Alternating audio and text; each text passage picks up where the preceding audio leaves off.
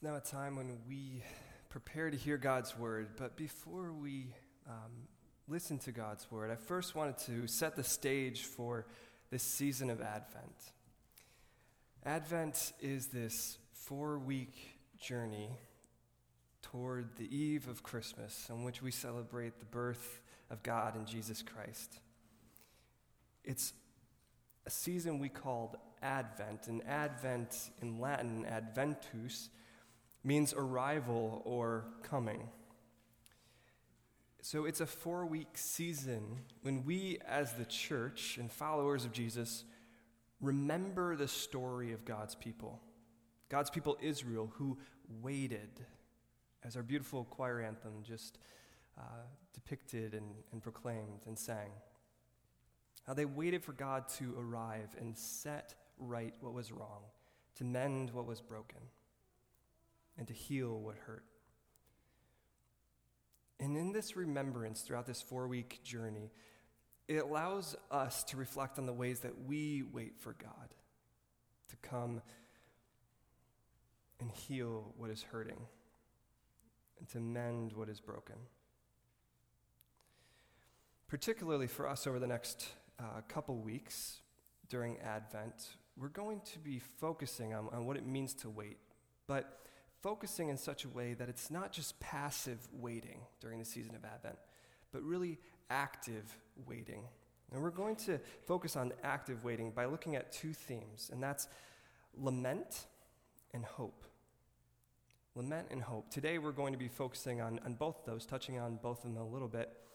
And then next week, in week 2 of Advent, we'll be diving more deeply into what lament looks like as an active expression of waiting. And then in week 3 of Advent, we'll be really looking acutely at hope. So with that in mind, with that scope of what Advent's going to look like for us, I'm going to offer a prayer of illumination so that as we approach God's word to listen to it, we might have our eyes and hearts open to hear and see what God is saying to us. Let's pray. Lord our God, you are always speaking to us, speaking good news and the truth that you always wish for us to learn and live by. And I pray that your Holy Spirit might come and be within us and around us and leading us in this moment, that we would hear your words for us today. Prepare us to be good soil to receive your words of grace and truth. We pray this in Jesus' name. Amen. Before Alan's going to come up in a moment to read this passage about Habakkuk, but I just wanted to provide one word about what Habakkuk is. It's a word about lament, the scripture passage from the Old Testament, a book that was written 600 years before the birth of Jesus. And so in this passage about the Old Testament, this prophet Habakkuk is living during a really difficult time in the history of Israel. The wealthy and powerful are corrupt and using the things that they have to push down those who have not. The priests have prostituted themselves to other gods and ways of the world. And it's leading to this decay in these people and their lives. And so Habakkuk laments. He offers this grievous heart offering of what's wrong up to God. God, why does it seem like the evil ones in this world and evil ways win out over the faithful and the righteous? He clamors to God to be accountable for this in the way that God manages the world. And so, as you listen to this passage about what Habakkuk is saying and offering a lament to God, I pray that you might receive it and listen to it as a way of seeing that waiting for God to act isn't just about idle waiting, but actively offering up to God words that describe what we're going through and the mess that we wish God to mend and fix. So let's listen for the word of the Lord.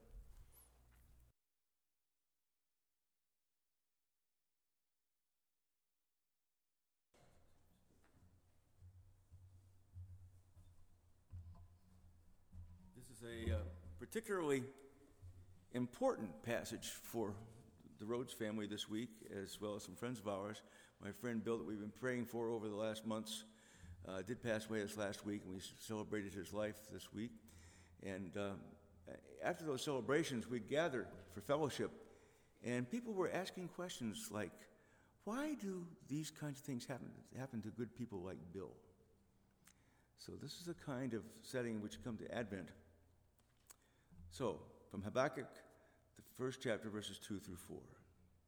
O Lord, how long shall I cry for help, and you will not listen? Or cry to you violence, and you will not save? Why do you make me see wrongdoing and look at trouble? Destruction and violence are before me. Strife and contention arise. So the law becomes slack, and justice never prevails. The wicked surround the righteous. Therefore judgment comes forth perverted. And then the second chapter, verses 2 through 4.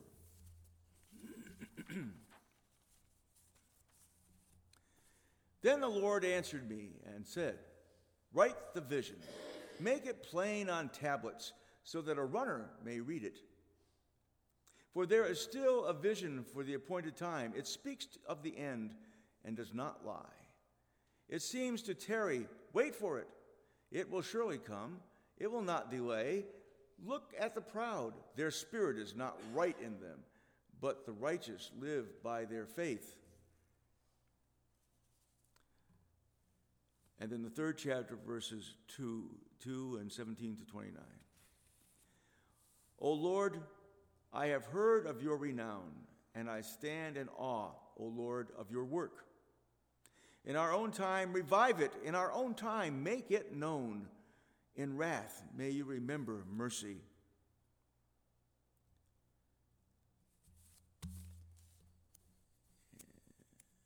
Excuse me a second.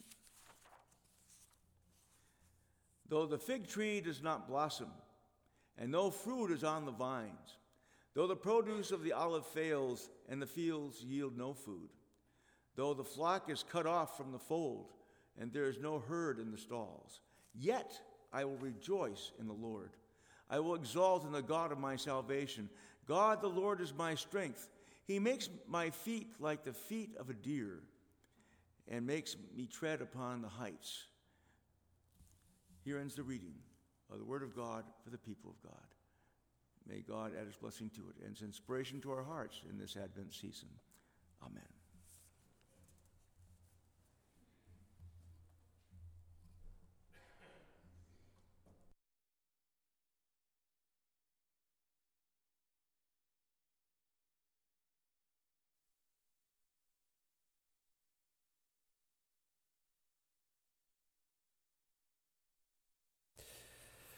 Our next reading is a reading about hope. And it comes from the New Testament in the book of Revelation at the very end.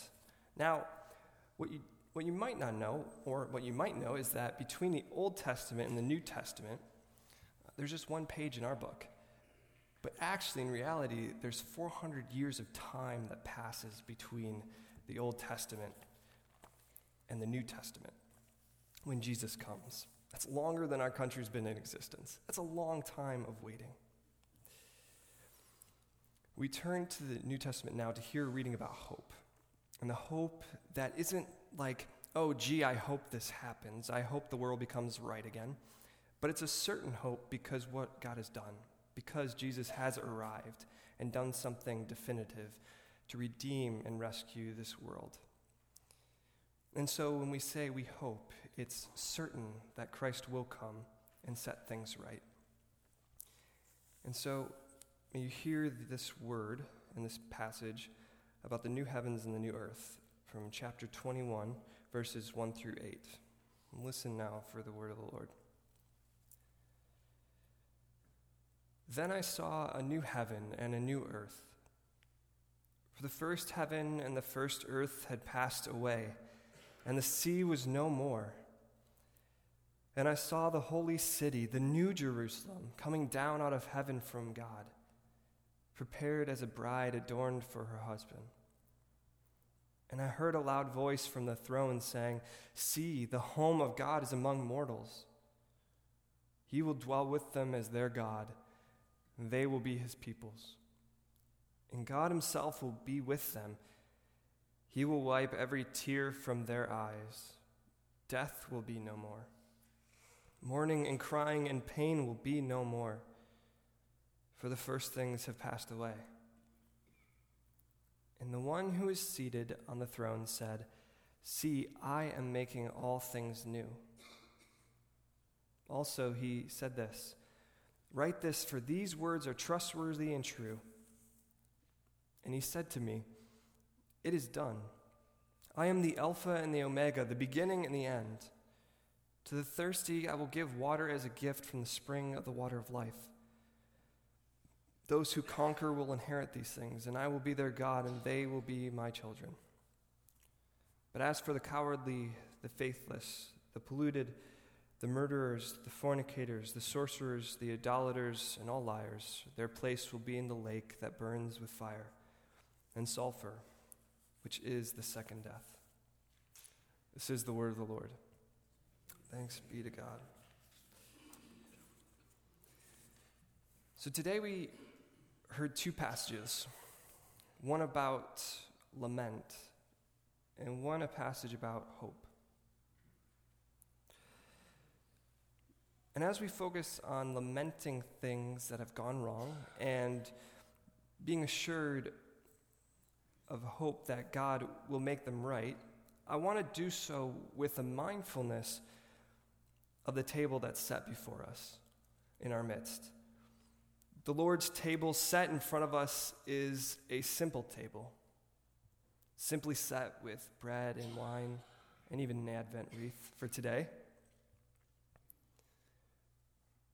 But it's a table with great meaning, and it's a table that always remains the same. So as we think about lament and hope, I want to reflect on tables that you've sat at in your life and throughout your life, perhaps once or many times.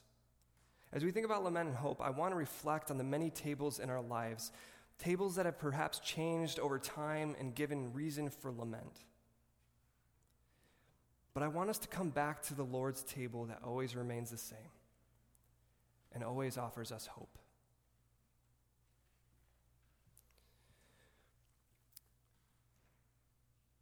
For me personally, there have been so many tables in my life, but outside of my family's own dinner table, there's been one that kind of sticks out in my mind as one I think about most often.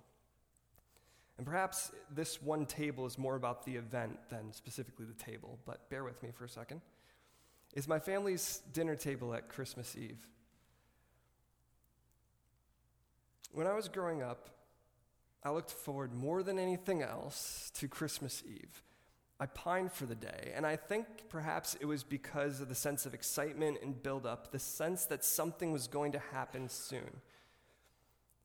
Christmas Eve was always spent with my dad's family, and I remember my sisters and my family and I getting ready and piling into our car and driving to either Detroit or Windsor, Canada. Essentially, my dad's side, to give you the backstory of that, my dad's side would trade off between the United States or Canada, going to Windsor every year because we spent time with our godparents. A connection of deep friendship my grandpa Santner had with a guy named Frank Safranios, a fellow Hungarian, when my grandpa made his way over from Hungary during the Cold War to North America. And so they started celebrating Christmas Eves, trading off between houses year to year. Either way, we would arrive for Christmas Eve at one of those houses, and upon opening the door, I was overwhelmed by this tidal wave of delicious aromas. My grandma and her brothers had been hard at work all day making Hungarian sausages and other meats and dishes saved for but once a year. Over the next couple hours, of course, my sisters and cousins and I would run around the house with excitement, trying to distract ourselves from the intensification of hunger pains and the pointless wonderings about what would show up underneath the tree the next morning. And at some point, my dad would come around with these little morsels of meat on a plate and serve it to us. I always thought as a tease, because I was so hungry, But apparently it was this like foretaste of the feast that was to come. Now, finally, this hour of eating would come, the table filled with succulent meats and wonderfully cured pickled veggies and a plethora of starches that would just weigh you down in any seat you sat in. And of course, there were more bubbling pots of stuffed cabbages and peppers on the stove because it couldn't all fit. It was such a plentiful table. A wonderful table that was a tangible sign and expression of the richness of that day and that wonderful eve of Christ's birth. I love this evening. And yet this glow of untouched perfection at this table in my youth didn't always last. At some point, the beautiful experience of the table and table fellowship began to change. And I can't exactly remember when or how that started, but change it did. One of the first changes I remember was the empty seat where my grandpa would sit, and then the seat where Frank sat. And soon my dad was one of the elder males there due to the loss of his dad and friend. I remember years when I went away from college and then came back and would sit next to my sisters who seemed like completely different people, and I'm sure I seemed completely different to them. But it was the first bitter taste of life's fruit of growing apart from family. I recall years during seminary when I would come home and my dad would ask me to say grace. The privilege of being a seminarian, I suppose. And as I shut my eyes from this extravagant feast, I remembered people I served in the church in Grand Rapids. People that were just hoping for the bare minimum of having heat in their home, and for whom any amount of food would have been a bonus. And so the prayer before the meal began to expand from just friends and family to pleading to God for those whose stomachs or homes or lives were empty. And then, as of recent years, I've braved the midnight ride back to Michigan, which you always warn me about. You all love me and care for me so much. Right after the Christmas Eve service. And I've sometimes wondered as I've driven how they felt as they took note of my empty seat. And this was kind of the final marker of how things had changed at that meal. Now, I mentioned this Christmas Eve absence from my family as a segue into what Bill Ports reminds me of often, and maybe you've heard it too, that the one constant in life is change. Life comes with change and leaving behind certain things so other good things can take their place. Tables we hold dear or sacred in life can change for the better, surely. Like how my Christmas Eve table has changed so that I could come here to be your pastor and one of your pastors. Change can be a good thing. Like when a new couple has to call a summit to figure out which family they're going to be with for Thanksgiving and Christmas, in hopes that there's no fallout.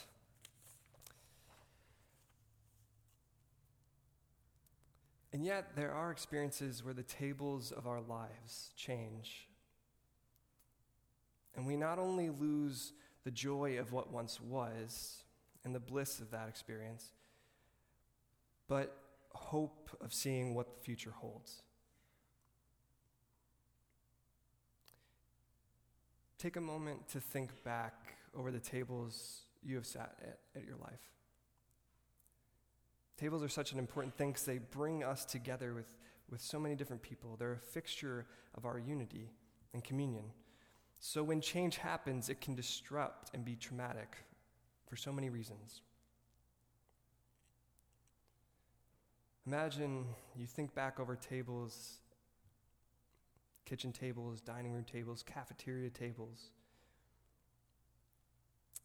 and see so much. I imagine there are spaces around those tables in your life that were once warmed by loved ones, but who are now gone. I imagine that there are rifts between family members which have caused deep wounds and make sitting at tables deeply uncomfortable. I imagine all the people personally who don't have tables and rich fellowship and food on their plates, or who have left their family tables behind to travel to other places where they might be able to find a better life.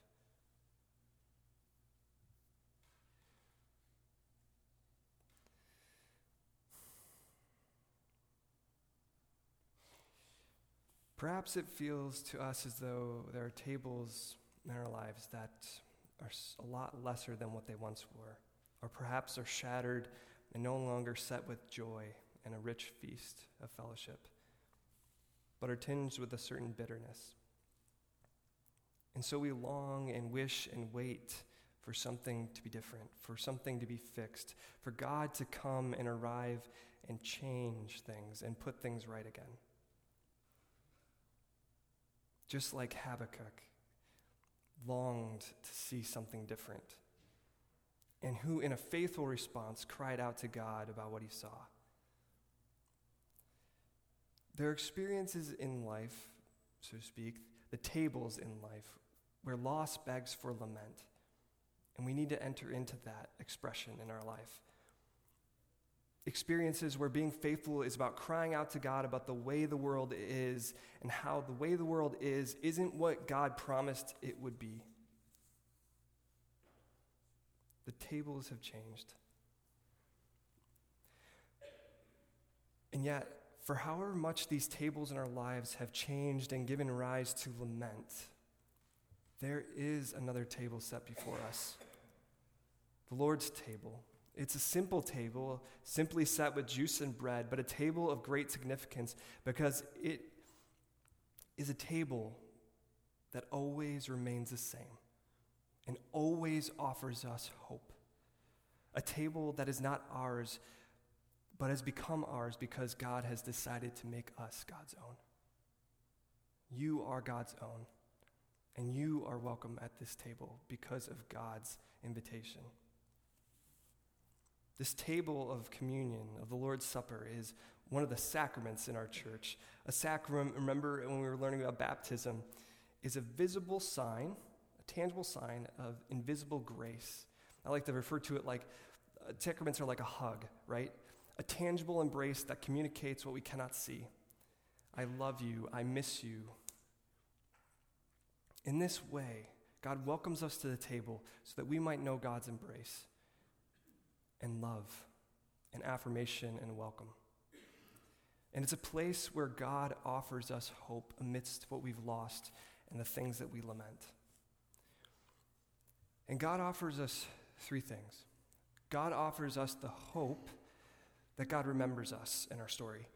God offers us the hope of communion, a beautiful communion we share in the present. And God offers us the hope of a foretaste of the future feast we will share. So God here offers us the fact that we're remembered. When we come here, we say that we remember the way that Christ died for us, that he offered his whole self and his whole life, teaching and loving us and showing us God's love and offering himself on the cross. And in the cross, we not only see God wrapped in humanity to be united with us, but God going even more deeply into our experience as humans to suffer what we suffer and to know our experience of grief.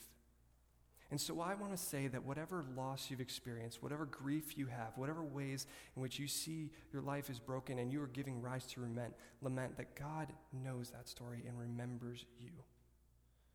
And that's what we remember here. And God remembers your story and your pain and is with you in that. So remember that God remembers you when we remember this feast. When we come to have this feast, we also celebrate the hope of the beautiful communion that we share. I love the diversity and the wealth of people that we have from different life experiences that we bring in here. And we all come and we come around this table, and it's God who's invited us here. And we not only share this feast here with one another, but we share it with so many people around the world today.